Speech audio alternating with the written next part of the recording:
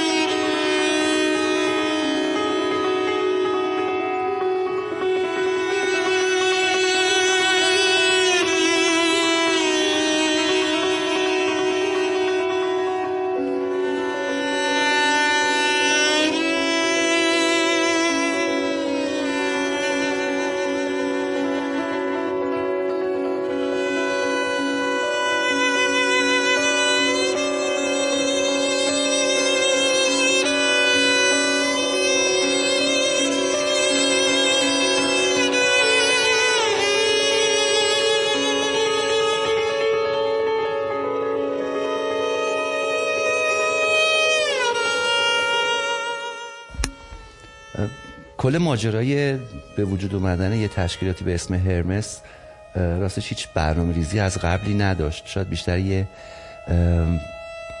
علاقه شخصی بودش که تو طول دوران زندگیم کم کم شکل گرفت و نهایتا به یه همچین چیزی انجامید. یعنی به حال من پدرم چون موزیک میخوند از بچگی همیشه موزیک تو خونمون حضور داشت و یه دایی داشتم که اونم خیلی عاشق موسیقی بود و این دو نفر خیلی سعی میکردن که سلیقه شنیداری منو به نوعی تربیت بکنن و یه اسباب بازی خیلی مهمی تو زندگیم داشتم که اینو کادو گرفتم از داییم. یه ضبط صوت کوچیک بود و در کنار اینکه خب به هر حال از سنین تقریبا 10-11 سالگی شروع کردم به نوازندگی کردن و ساز یاد گرفتن، ولی از قبلش این اسباب بازی برای من خیلی جذاب بود و هرچی گیرم میومد سعی میکردم ضبط بکنم. کلا این بازی ضبط کردن تو تمام دوران عمرم برای من خیلی جذاب بود. وقتی هم که خب به تدریج به نوازندگی رو آوردم و با گیتار کلاسیک شروع کردم، خیلی زودم گیتار کلاسیک رو نه که بذارم کنار، ولی دیدم که این ساز مورد علاقه من نیستش. من اصولا گوشام صدای بم زیاد میشنوه و تو هر موسیقی هم که به دستم میرسید یا به من میدادن همیشه اون بخشش برای من خیلی جذاب بود که این صدای بم رو گوشم انگار بهتر تفکیک میکرد. و یه مشکل فیزیکی هم داشتن چون من دروازه‌بانی هم میکردم تو تمام دوران نوجوانی و جوانی، خیلی هم جدی فوتبال رو دنبال میکردم. من کلا انگشتام خیلی ضخیمه، برای همین هر وقت گیتار میزدم تمام سیمای اطراف رو هم صداشو در می آوردم و هرسم میگرفت. هر کاری هم میکردم نمیتونستم درست انگشت گذاری بکنم. و وقتی با این ساز باس آشنا شدم و فهمیدم که آها این صداهای باس یک سازی شبیه گیتار ولی سیماش کلفتره و تعدادش هم کمتره، رو آوردم به گیتار باس و نهایتاً هم باس شد ساز تخصصیم. و خب تو تمام این سالها موسیقی رو هم از جنبه اجرا به عنوان نوازنده، هم از جنبه این که به ثبت برسونمش برای من همیشه جذابیت داشت. و خب خوشبختانه هم توی اهالی محل ما تو منطقه زندگی میکردیم که کلی دوست و آشنا داشتیم و بچهای همکلاس و هم دوره مدرسه هممونم عشق موزیک بودیم که حالا خیلیاشون الان مثلا برای خودشون نام و نشانی دارن. برای همین ما همیشه تو بچگی دیگه منظورم از 10-12 سالگی به بعد هستش، همیشه این پاتوق موزیک بازی رو تو محل خودمون داشتیم. یعنی بخشی از روز تو تعطیلات تابستون خب به فوتبال بازی کردن میچرخید تو کوچه، ولی یه بخشش هم این بودش که یه کاست جدید که به دستمون میرسید ما مثلا جشن میگرفتیم دیگه، همه رو جمع میکردیم خونه یه کسی میرفتیم میشستیم با هم موزیک رو گوش میدادیم، بعد درباره‌اش صحبت میکردیم و غیره. و کم کم دیگه دور هم جمع میشدیم ساز میزدیم.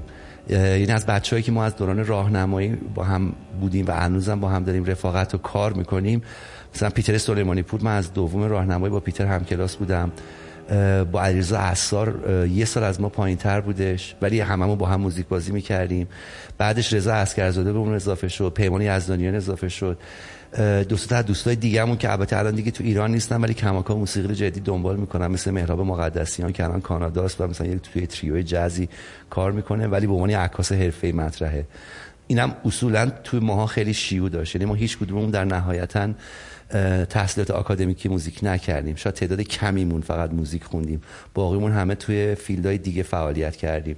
مثلا علی بوستان گرافیست در واقع ولی خب موزیک از بچگی خیلی جدی دنبال کرد، یا من طراحی سیستم خوندم، رضا اقتصاد خونده، پیتر نقاشی خونده، ولی موسیقی برای هر کدوم به نوعی انقدر شکل جدی پیدا کرد که عملاً الان می‌بینیم که همه ما رو به حرفه موسیقیمون میشناسن. تو تمام این سالها خب اون روزهای سخت رو هم ما داشتیم، یعنی سالهای جنگ رو داشتیم، روزگاری که خیلی هم موسیقی رسمیت نداشت، علیرغم اینکه حالا مارش نظامی پخش میشد، موسیقی سنتی به نوعی داشت فعالیت میکرد، اما واقعا یه ساز جابجا کردن تو شهر دردسر بود.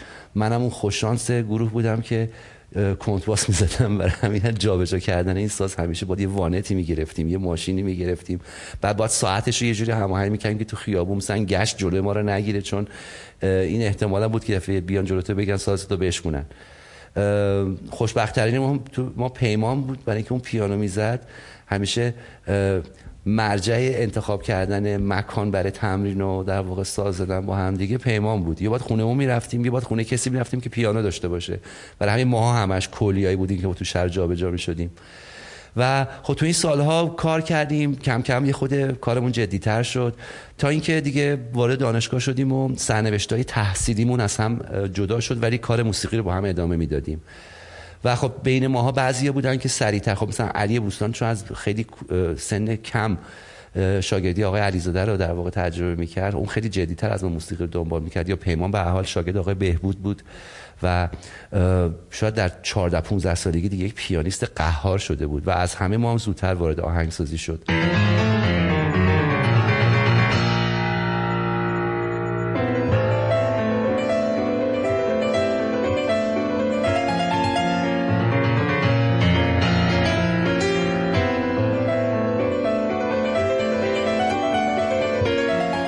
وقتی بزرگتر شدیم و این کارا رو ادامه دادیم، جست و گریخته خب فعالیت‌های نیمه حرفه‌ای انجام میشد توی جمع ماها، تا اینکه دیگه به یه سنی رسیدیم که احساس کردیم که دلمون میخواد خودمون رو به دیگران نشون بدیم.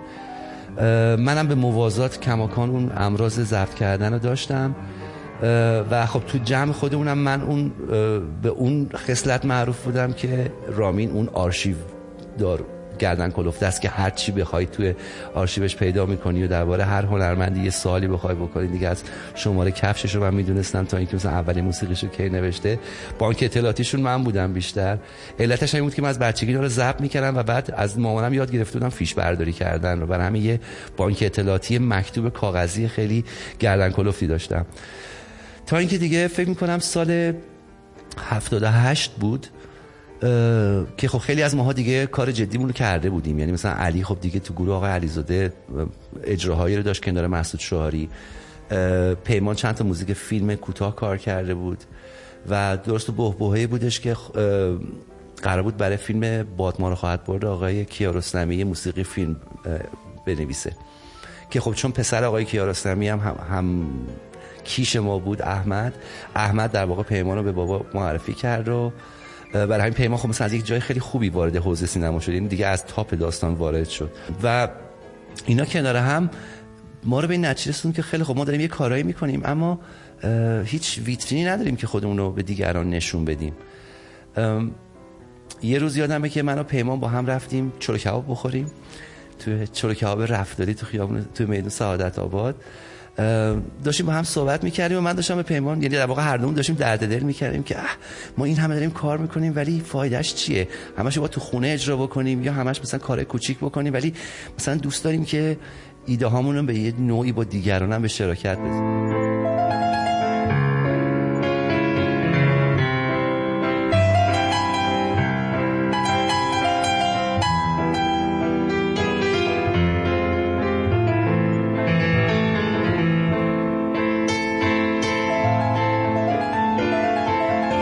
دوست فیلسوفون اولین چیزی که از من پرسید چند تا سوال خیلی ساده کرد. گفت خب اولین چیکار می‌خوای بکنی اصلا برای اسمت؟ گفتم اولین چیزی که برای من مهمه اینه که اسمم کنار اسمای دیگه‌ای که الان داره تو ایران اتفاق میفته و کار نشر میکنن و به نظر من اسمای خیلی پیش پا افتاده‌ایه، همش یه چیزی به موسیقی توش هست، نوا و اسم یه دستگاه و نمیدونم همایون و ماهور و فلان و این حرفا، دل و عشق و ساز و اینا. گفتم من از این کلمه‌ها اصلا نمیخوام تو اسم تشکیلاتم باشه. گفتم این اولین شرطمه برای اینکه یه اسم پیدا بکنم. گفتم دومین چیزی که برای من خیلی مهمه اینه که این اسم بتونه به هر زبون دیگه‌ای هم به درستی تلفظ بشه، یعنی اسمی باشه که خیلی وابسته به یه فرهنگ خاص نباشه، تو فرهنگ‌های دیگه هم مفهوم باشه. گفتم سم برای من خب خیلی مهمه که من دنبال مثلا کار خیلی جریان اصلی بازار نخواهم بود. من میخوام اون موقع اصلا تصور آینده‌مو که نداشتم، ما فقط می‌خواستیم کارهای خودمون رو به یه شکلی منتشر بکنیم و خب شناخت داشتم که نوع کاری که ما داریم میکنیم چیه. گفتم فقط کاری که من میخوام منتشر بکنم کاریه که تا الان تو بازار مشابهش انجام نشده. نمیگم خوبه نمیگم بده، ولی من میخوام یک جایی تو بازار وایسم که اولا پام رو پای کسی دیگه نره، که احساس نکنن که من میخوام سهم کسی رو بردارم. من میخوام یه بازار جدید درست بکنم با یه موسیقیایی که فعلا تو مملکت ما خیلی اصلا بهش توجه نمیشه. اون موقع خب موسیقی پاپ دوباره شکل گرفته بود، موسیقی کلاسیک ایرانی که خب بود، موسیقی ما نواحی و موسیقی فولکلور داشتیم و یه سری موسیقی وارداتی کلاسیک غربی. که مثلا اون دوستمون به من گفتش که خیلی خوب مثلا 10 روز دیگه به من زنگ بزن، من چند تا اسم بهت پیشنهاد میکنم.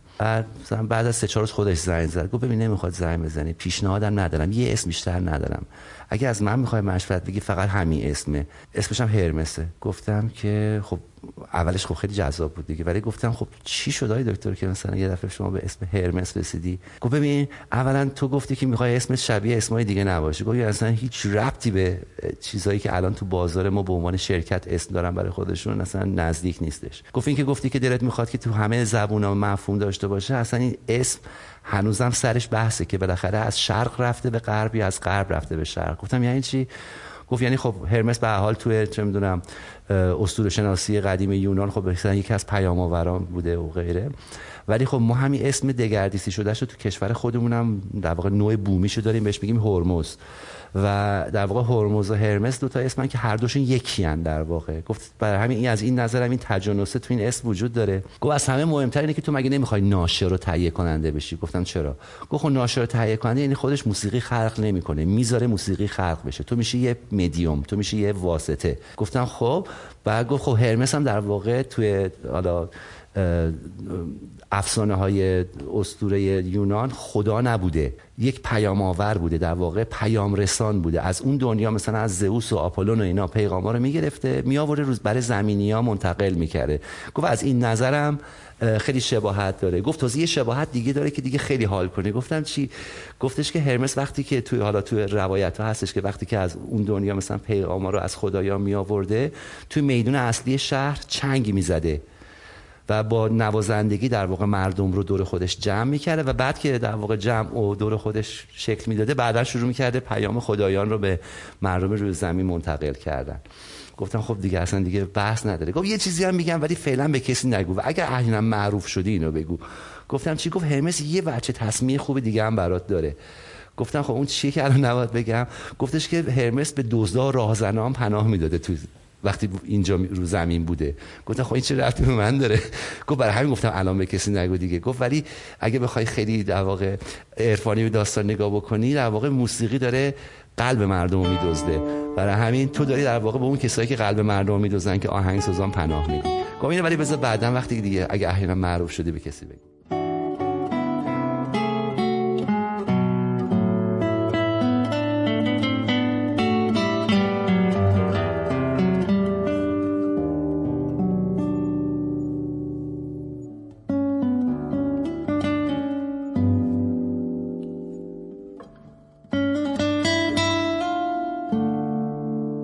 صدای علی بوستان، دوست و طراح جلد آلبوم های نشر هرمس. رفاقت من با رامین صدیقی شاید بیشتر از 27 سال 28 سال پیشه که یک عامل بزرگی باعث نزدیکی ما شد و اون که جفتمون رشته گرافیک دانشگاه آزاد قبول شدیم، اولین دوره گرافیک دانشگاه آزاد. بعد رامین رشته مهندسی قبول شد، همون سال اول گرافیک رفت سمت رشته مهندسی و چیز خودش رو ادامه داد، رشته خودش رو ادامه داد، ولی یه نقطه مشترک داشتیم و جفتمون معتاد موسیقی بودیم.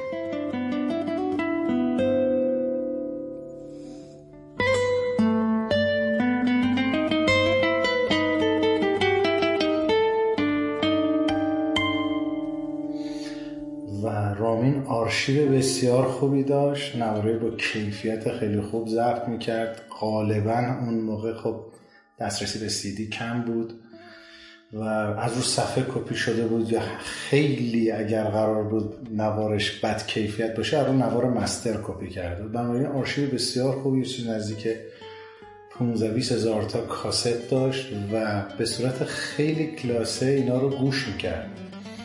یه اخلاقی که رامین داشت این بود که میشست دوره میکرد نواراشو که هم برای سلامت نوار لازم بود، نوار خیلی فیکس نمیمون، همین که اصلا مهم نبود الان چی میطلبه، الان دوره‌ای بود که باید این آرتیست رو گوش کنه، چون نوارام تو قفسه اتاقش، اتاق کوچیکی که تو خیابون وزرا داشت، منزل پدریش، این مال هلوهوش 18-19 سالگی ماست و از سقف تا پایین نوار کاست بود، همه را با دقت نوشته بود و از همون دوران که حالا تب و تاب جوانی لزوماً بیشتر فوکوسش رو موسیقی راک و موسیقی از این دست بود، ولی موسیقی خیلی خوب راک، اطلاعاتش هم راجع به این قضیه یه سورس کامل بود. اون موقع رامین یادم ویکی‌پدیا همه بود، میپرسیم فلان کس، کامل شناسنامه‌شو برامون رو میکرد.